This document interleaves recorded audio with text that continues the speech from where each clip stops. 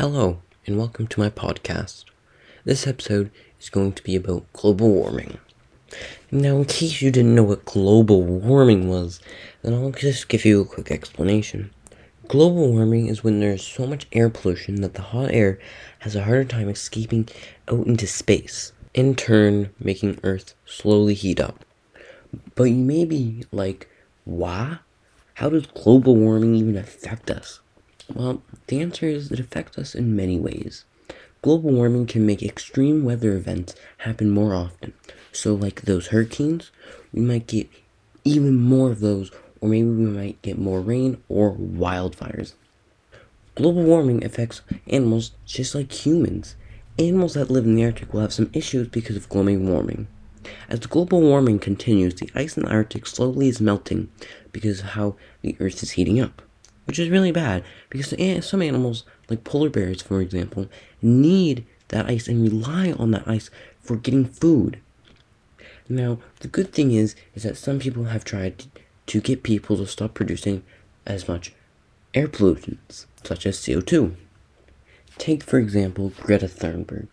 She is only 17 years old as of making this podcast, and she has protested for change.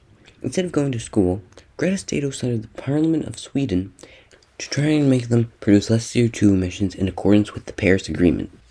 The Paris Agreement states that its aim is to decrease global warming.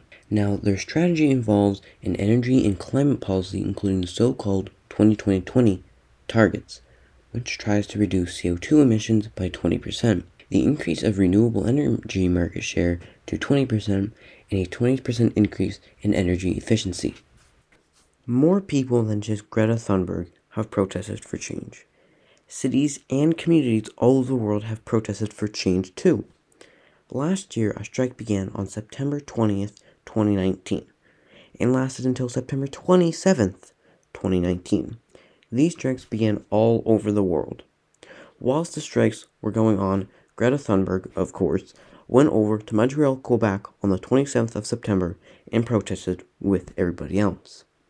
The city's largest school board canceled classes for 114,000 people to allow them to attend the strike. 3 people from 3 different political parties marched with them in Montreal, including the Prime Minister Justin Trudeau. On the 27th, at minimum, 85 Canadian cities and towns participated in the strike.